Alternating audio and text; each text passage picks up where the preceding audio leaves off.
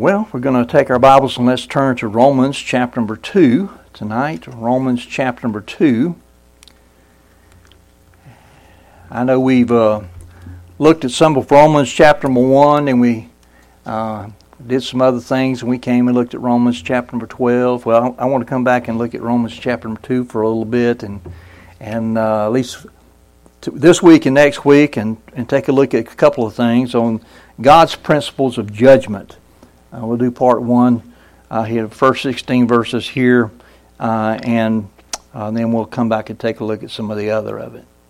Let's go ahead and read Romans chapter 2, verse number 1 through 16.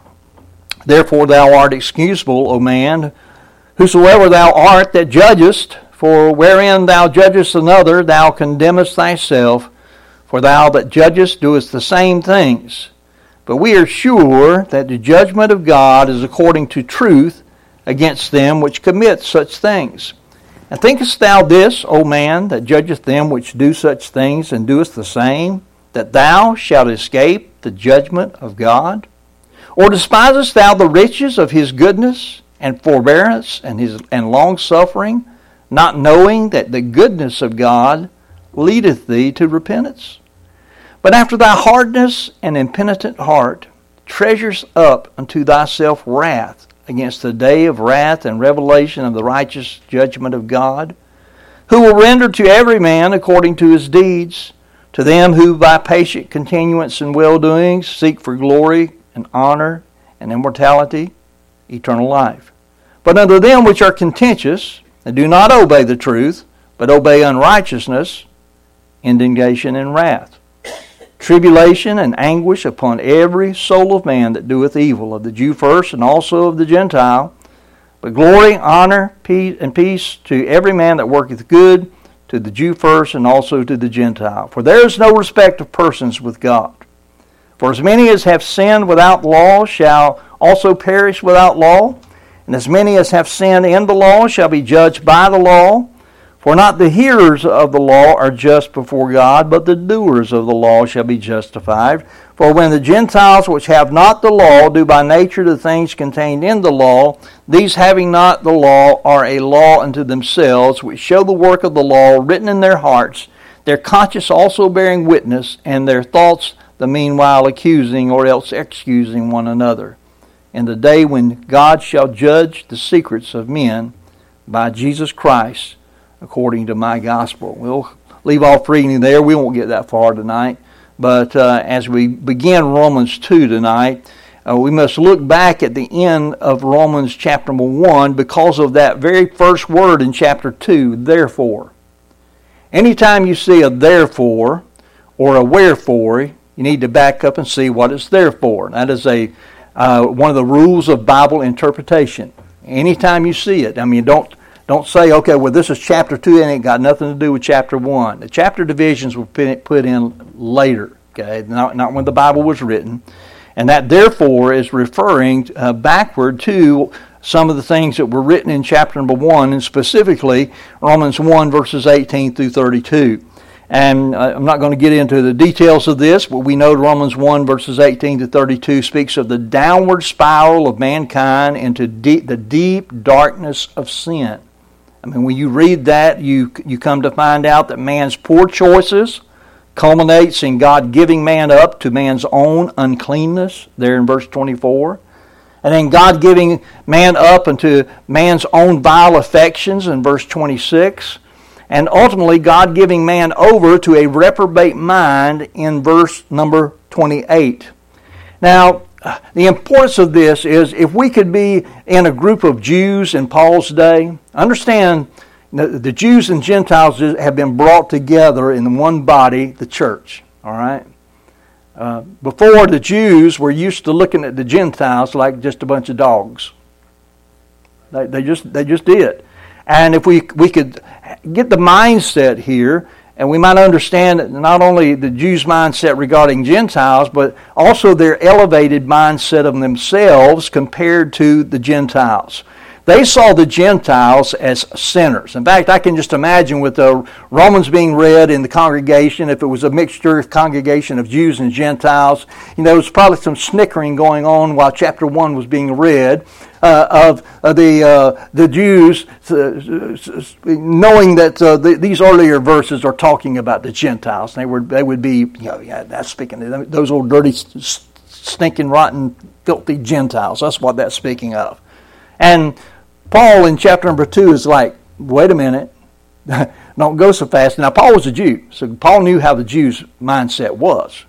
And he was saying, therefore thou art inexcusable, O man, whosoever thou art that judgest, for wherein thou judgest another, there in verse number 1 of chapter 2, thou condemnest thyself, for thou that judgest doest the same things. The design of this and the following chapter, chapter number 3, was to show the Jews that they were no less guilty before God than the Gentiles.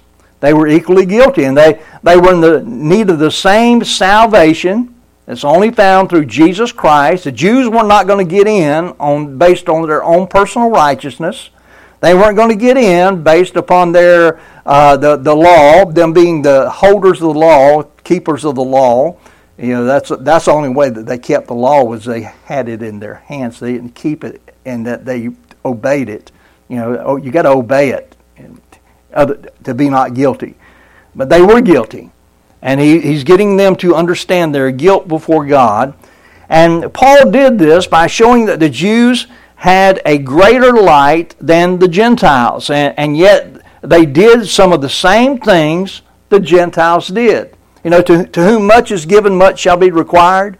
That applies not only in a believer's life, it also applies in the matter of the gospel. If you have light that's been given to you and you respond the wrong way to it, God's not obligated to give you further light. Yeah? If you've been given a lot of light and you refuse it, that's not good. And the Jews had been given light, the light from God. And the Jews had greater light than the Gentiles did, and yet they did some of the same things the Gentiles did. Shouldn't have been that way.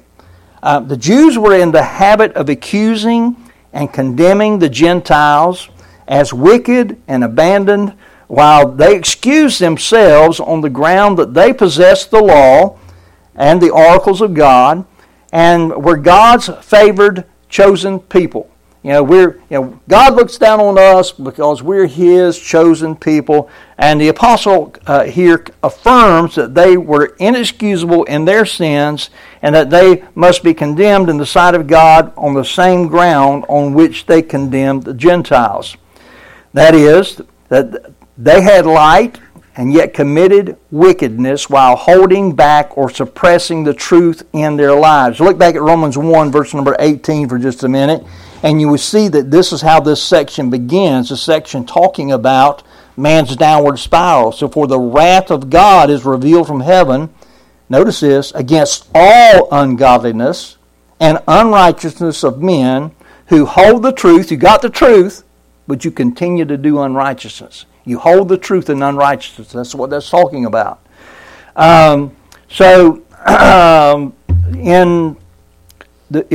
the Gentiles were without excuse in their sins, and we find that they were without excuse in Romans 1, verse number 20. So, for the invisible things of Him from the creation of the world are clearly seen, being understood by the things that are made, even His eternal power and Godhead, so that they are without excuse. In other words, they refused the light that was given in creation. Well, what light did the Jews refuse? They refused God's light that was given in the law.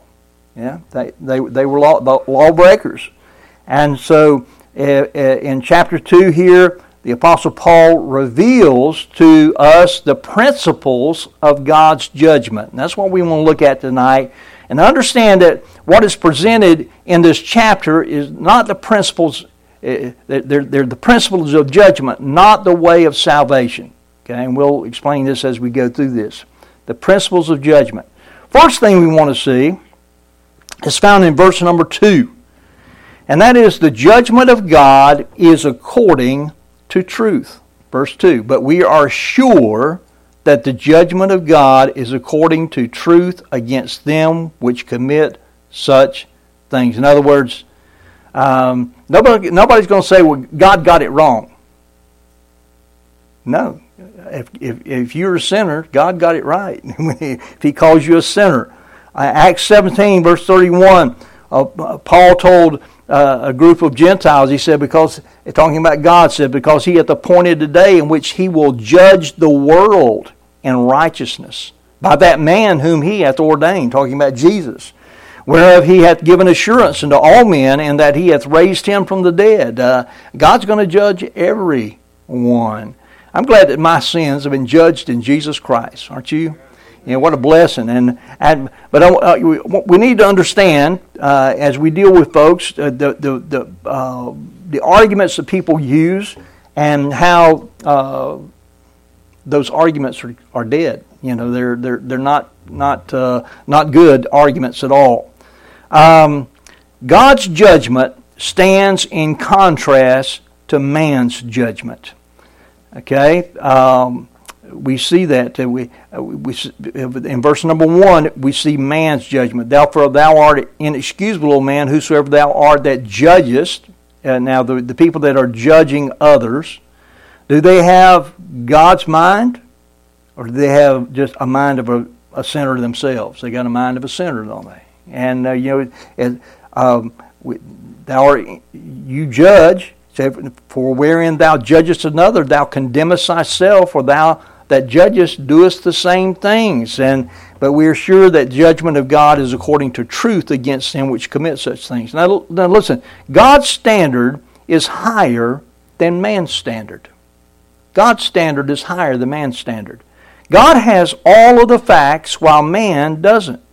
Men judge based on partial knowledge, while God is omniscient. God's not going to miss anything. You know, if there's guilt to be found, God sees it. Yeah, we can't know the secrets of men's hearts.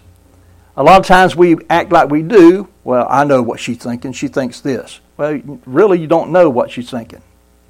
You know, you may think you know what she's thinking, but you don't really know what she's thinking because you can't read minds. But God knows what you're thinking right now. He knows what each of us think. He knows all of our thoughts. We're not hiding anything from Him. God's judgment is full, while man's judgment is partial. When God judges, He's got it all. There's nothing that's withheld. He knows everything. He knows it all. God's judgment is impartial, while man's judgment is often prejudiced. Now see, the Jews were prejudiced against the Gentiles. You know, they didn't have a problem judging the Gentiles and judging their sin because they were prejudiced against them. They didn't really, in fact, they had a hard time with this concept of the Jew and Gentile in one church. But nevertheless, God made us one in Christ Jesus. Now understand that the privileges and position of the cultured and refined sinner do not afford a means of escape from divine judgment. Look at verse 3 here. He says, and thinkest thou this, O man, that judgest them which do such things, and doest the same, that thou shalt escape the judgment of God? Oh, yeah. You look at some segment of the population of this world as, well, yeah, those are heathen, those are wicked, those are just vile, well, you know, we make judgments, but are we some of those things in our own hearts and minds at times? In fact, listen, the great delusion of the cultured person is that he believes that the depraved person must be judged, while he is confident that he will escape judgment because he is somehow different. Yeah? But that's not true. It doesn't matter whether you're a cultured sinner or you're a heathen sinner that's uncultured, unrefined. Cultured and refined versus uncultured and unrefined. Most men believe that Hitler, folks like Hitler and Stalin and Osama bin Laden and folks like them should be judged, but they themselves should escape. I guarantee you there's a lot of folks that don't know the Lord. If you were to ask them, you think these folks deserve judgment? Boy, they would be all in on that. Well, what about yourself? Well, no, I'm not anywhere near like them. But listen, God will judge men as they are in His sight. That's how He's going to judge them.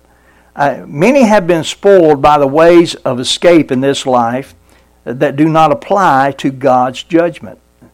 Remember, God's judgment is according to truth. That's what we're looking at. Now think about judgment in our day and time. Okay? Sometimes the offender may never be discovered, right? You see the programs that come on all the time. They're talking about an old case. They're unsolved mysteries, unsolved case that they're trying to come up with new evidence, or somebody that knows something to try to solve a case. That person has gotten maybe 20, 30, 40, 50 years down the road and seemingly gotten off. They may never be discovered. There are some people who have been criminals and done things that it was never found out that they were the ones that did it. So the offender may never be discovered. Can I tell you that God discovers it all? Nothing escapes His discovery. A number two thing, the offender may escape beyond the jurisdiction of the court. This is prevalent in the tax world. You know, people try to evade taxes, and they do that by escaping to another country that does not have extradition treaties with the United States. And they escape beyond the jurisdiction of the court. But listen, you can't escape beyond God's jurisdiction. It all belongs to Him. He's going to judge all. There's no one outside of His jurisdiction. Another thing is the offender may be successful in buying his way out. And sadly, this is true. Sometimes justice can be bribed. Yeah, it happens. You know, we may like to think that it doesn't happen, but I believe that there's a lot of folks that have escaped justice because of money being paid off. A fourth thing is the offender may successfully hide the truth of his guilt. Maybe he's destroyed the evidence. I don't know how many ways that you can successfully hide the truth, but you don't tell the truth, and the evidence doesn't come up against you, and you may be successful in that, and the law not be able to reach you. Well, that's not going to be true in the case of what God does. God knows the truth of man's guilt. A fifth thing is the offender may be released on a legal technicality. Now, this is a big thing in our day, right? You got to read somebody their Miranda rights, and if you don't dot your I's and cross your T's on the Miranda rights, they'll get out on a technicality.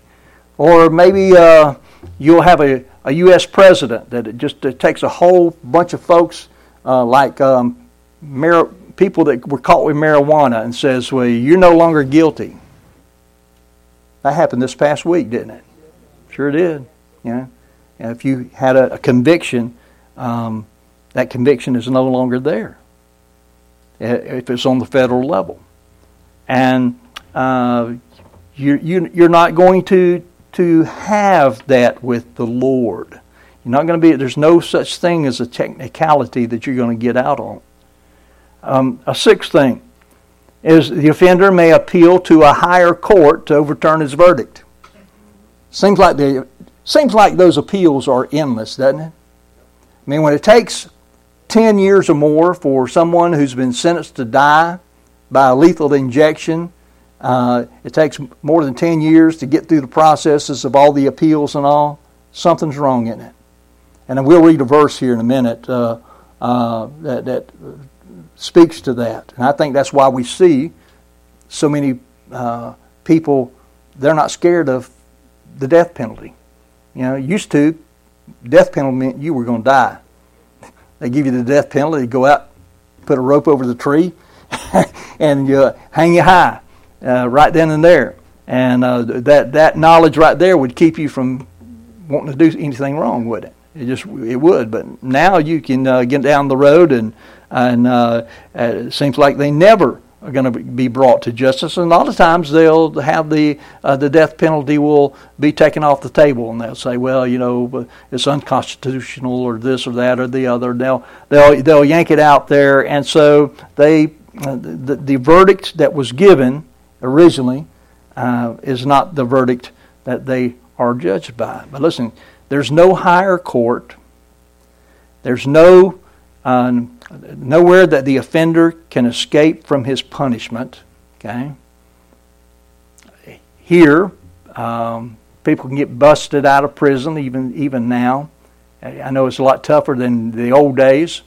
Used to, they just put a rope around the jail bars and take the horses and get them going out fast and jerk the wall down of the jail. That's what we see on the westerns, right? But it's not that way. Now they pull helicopters in, and they do all kinds of stuff, or they ride out in a laundry truck or something like that. Anyway, they find a way to escape punishment. They find a way to get off, but that's not the way that God's punishment is. No man can escape punishment. None of these avenues are open when it comes to divine judgment. There's no escaping the guilt. There's no jurisdictional problem. There are no bribes. Nothing will be hidden. There will be no technicalities, no appeals, no unjust sentences, and there is no escape. Plain and simple. God's judgment is according to truth. A man is foolish to think that he will escape the judgment of God for his sins. Look at verse 3. Verse 3, And thinkest thou this, O man, that judgest them which do such things, and doest the same, that thou shalt escape the judgment of God? Are you really that foolish to think that they're going to be judged and you're not? You're a sinner like they are, and you think you're going to get off somehow? You're foolish to think that you're going to escape the judgment of God. It's kind of like it's amazing to me that somebody that thinks, well, I'll just say there is no God, and somehow that gets you off. There's no God that I'm going to answer to. Well, you're going to answer to Him. You might not answer to Him right now, but you are going to answer to Him. A man is foolish to think that there is no God, and man is foolish to think that he will escape the judgment of God for his sins. And then I want us to take a look at verse 4 and 5 here. Man abuses God's goodness, which is shown in God delaying His judgment. There's people that have done some pretty bad stuff that they haven't been judged by God yet. God's good, isn't He? Giving them a time to repent. Think about it. Look at verse 4 and 5. Or despisest thou the riches, notice, the riches of His goodness. For you not to be immediately judged, well, that's rich, isn't it? The riches of His goodness and forbearance and long-suffering, God puts up with things. Not knowing that the goodness of God leadeth thee to repentance. But after thy hardness and impenitent heart, unrepentant is what that means. You're not repent, you won't turn. Your heart's hard there, your heart's hard, and you will not repent. When you do that against God's goodness, look what it says. But after thy hardness and impenitent heart, treasurest up unto thyself wrath against the day of wrath, revelation of the righteous judgment of God. In other words, every time that God is good to you and put your guilt off, He's put your judgment, I should say, off. Put your judgment off, and He continues to be good to you, let you live another day and breathe His air and drink His water, and He doesn't throw you in the hellfire, and you just you say no to God Well, that just adds to, it's like throwing in a bank, the additional amount you're going to be judged. Yeah. That's what it says, you treasures up unto thyself wrath against the day of wrath. Now, man abuses God's goodness, which is shown in God delaying His judgment. That's what we're looking at here. One way that people despise or abuse the goodness of God is by inferring that God does not intend to punish sin. A good example of this, you ever seen somebody or heard of somebody that got it, they didn't believe in God and they were trying to be the big shot and show how God wasn't going to judge them, and they'd curse God, stand up in an aluminum boat and hold up a one-iron golf club during the thunderstorm, and God didn't strike them dead, and they would say, see, I told you God doesn't exist. What they didn't see is that God not striking them dead gave them another chance to repent. And that their hardness and impenitent heart it's not showing that God is not going to punish them. It shows how good God is to them. They have in their mind that they may sin with impunity. They say, look, I sin, I live it up. In fact, they may laugh in your face and say, you goody two-shoe, you go to church and you spend your time going there and you serve God and you do this and that and that other, and boy, you waste your time, and I'm out living it up, and you look at me, there's nothing bad happening to me. Well, it's only because God's good to you, right? It's only because God's good. You're not going to sin with impunity forever. Instead of turning from sin, and that's repentance is what that is, they usually go on and committing it more constantly as if they were safe. Peter said in 2 Peter 3:9, the Lord is long-suffering to usward, not willing that any should perish, but that all should come to repentance. God's a good God. He wants folks to repent, but people refuse to repent. Look at Ecclesiastes chapter number 8. Ecclesiastes chapter number 8. In verse number 11, this is a verse I referred to a little while ago when people have their sentences put off, it seems endlessly, and this speaks to that very thing.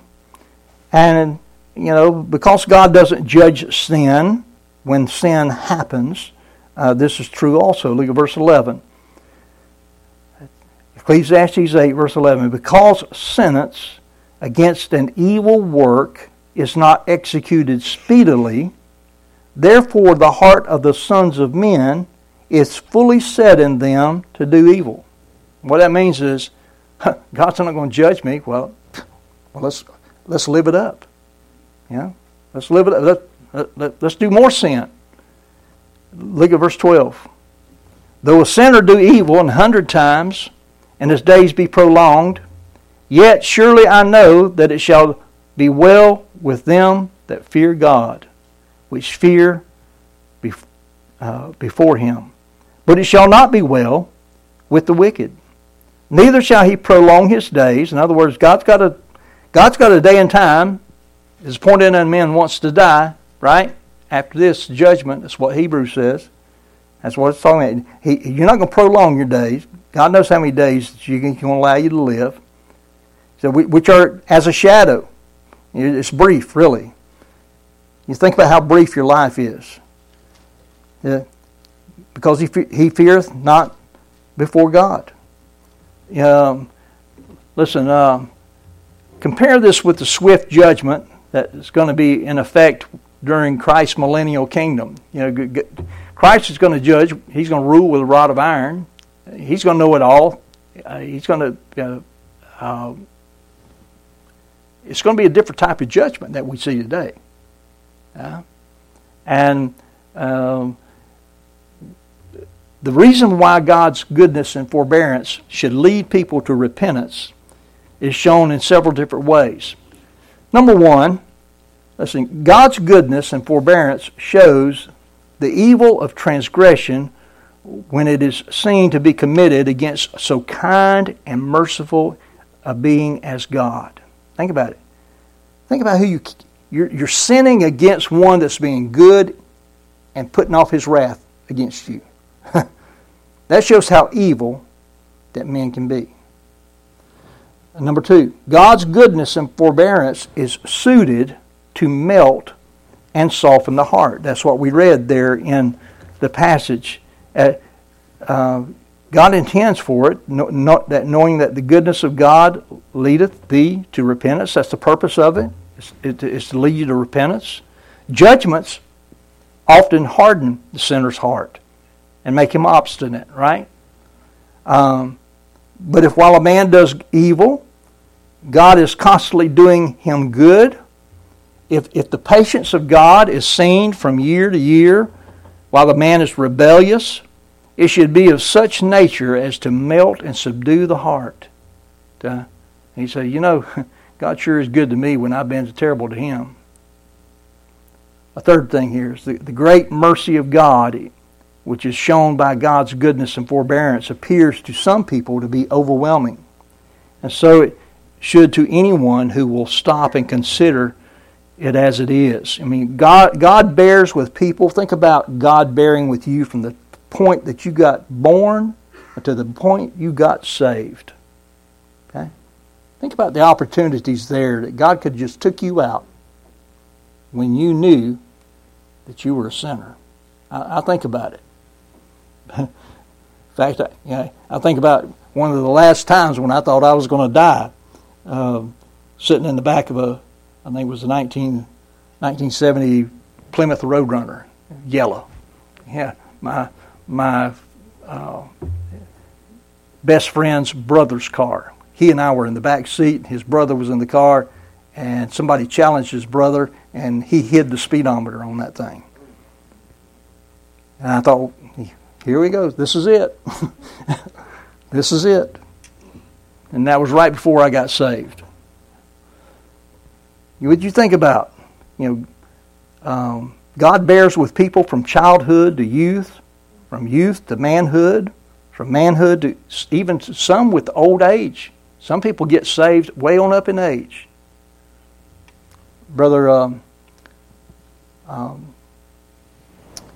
Doug's dad. Y'all remember that Brother Doug's dad got saved. He was in his 80s, and he was 9 days before he passed. 9 days. Was God good to him and let him live? Oh, most certainly. Most certainly. Listen, often while they violate God's law and show contempt for His mercy and profane His name, and still, notwithstanding all this, His anger is turned away and the sinner lives. Think about that. They continue to violate God's law, and God continues to be good to them. If there's anything that should affect the heart of man, it is this. When he is brought to see it and contemplate it, it rushes over the soul and overwhelms it with bitter sorrow. And a good example in Scripture of that is the Apostle Paul. I mean, you think about how wicked he was before he got saved. And then he literally saw the light, and then he didn't, right? He saw the light, and it blinded him, and he came face to face with Jesus. And when you see him later, you don't see somebody that is arrogant about his past life. I mean, he's not even arrogant about his present life. He realizes that he lives because of Christ. Christ lives in him, and apart from that, he didn't have nothing. Doesn't have anything. And we be doing good to do the same thing. Realize that the only reason we live is because Jesus lives. Yeah? His resurrection and His giving us eternal life. Man, it ought to just rush over you of how good God has been to you up to this point in your life, especially up to the point that you got saved. And here's the last thing. The mercy and forbearance of God are constant. Think about that. The mercy and forbearance of God. The manifestations of God's goodness come in every form. The sun comes up in the morning. We have light. The air we breathe. The rain. The stream. The dewdrop. Food. Raiment. A home. Friends. Liberty. Protection. Health. Peace. And in the gospel of Christ, especially. And the offers of life. Think about, we got the gospel of Christ and the offer to have eternal life through Christ, and we trusted Christ. But we had that offer before we came to Christ. You know, even while we were yet sinners, Christ died for us. In all these ways, God is appealing to His creatures each moment and setting before them the evils of ingratitude and beseeching them to turn and live. And if we don't, when they don't turn and live, they're just treasuring up judgment. To continue to neglect the goodness of God will result in untold tragedy in a person's life. When man sins in the face of God's goodness in their lives, they are literally treasuring up wrath that will one day break forth in their lives if they don't get saved. I want you to turn one last place. David was disturbed about this very thing, of the prosperity of the wicked. You know, seeing a man sin and seemingly get by with it. Psalm 73. Look at Psalm 73. The prosperity of the wicked disturbed David at first, and then he understood that they will be judged. It was actually Psalm of Asaph. But the psalmist here. Look at verse number 1. And this is a psalm of Asaph. It says, "Truly God is good to Israel, even to such as are of a clean heart. But as for me, my feet were almost gone. My steps had well nigh slipped. For I was envious at the foolish when I saw the prosperity of the wicked. For there are no bands in their death, but their strength is firm. They are not in trouble as other men, neither are they plagued like other men. Therefore pride compasseth them about as a chain, violence covereth them as a garment. Their eyes stand out with fatness, have more than heart could wish. They are corrupt, speak wickedly concerning oppression, and they speak loftily. They set their mouth against the heavens, and their tongue walketh through the earth." Yeah, we see people like this all the time on TV, don't we? We do. And there are a lot of them in politics. I mean, they just are. Verse 10. "Therefore his people return hither, and waters of a full cup are wrung out to them. And they say, How doth God know? And is there knowledge in the Most High? Behold, these are the ungodly who prosper in the world. They increase in riches. Verily I have cleansed my heart in vain, and washed my hands in innocency. For all the day long I have been plagued and chastened every morning. If I say I will speak thus, behold, I should offend against the generation of thy children. When I thought to know this, it was too painful for me, until I went into the sanctuary of God. Then understood I their end. Surely thou didst set them in slippery places. Thou castest them down into destruction. How are they brought into desolation as in a moment? They are utterly consumed with terrors. As a dream when one waketh, so, O Lord, when thou awakest, thou shalt despise their image. Thus my heart was grieved, and I was pricked in my reins. So foolish was I and ignorant. I was as a beast before thee. Nevertheless, I am continually with thee. Thou hast holden me by thy right hand. Thou shalt guide me with thy counsel, and afterward receive me to glory. Whom have I in heaven but thee? And there is none upon earth that I desire beside thee. My flesh and my heart faileth. My God is the strength of my heart and my portion forever. For lo, they that are far from thee shall perish. Thou hast destroyed all them that go whoring from thee. but it is good for me to draw near to God. I have put my trust in the Lord, that I may declare all thy works. And to be disturbed at first, but when you understand, when judgment comes, how it's going to fall, it's kind of eye-opening, isn't it? God's judgment is righteous. It's just, it's holy and good to the same degree that His grace is. His judgment is not vindictive or arbitrary, but it's fair and infallible. Thank God Jesus took our judgment for us. Amen. And it's only by God's grace that we're saved. And let's keep that in mind. God's principles of judgment. We'll come back and take a look at the verses that we did not cover, Lord willing, on next Sunday evening. Okay? Let's bow in prayer. Father, we just thank You tonight for those who have come out. And Lord, we just ask that You would, Lord, help us to see what a gracious God that You are continually. I know we know, but a lot of times we're prone to forget. We see wickedness around us happening, and people, seems like sinning without retribution. But a lot of times we forget that their retribution is coming. It is on the horizon. And Lord, we were like that one day. But for Your grace, we could be there. But for Your grace, we could be still in our sin. Help us to keep that in mind and to share the gospel of Christ with folks that need it. We pray in Jesus' name.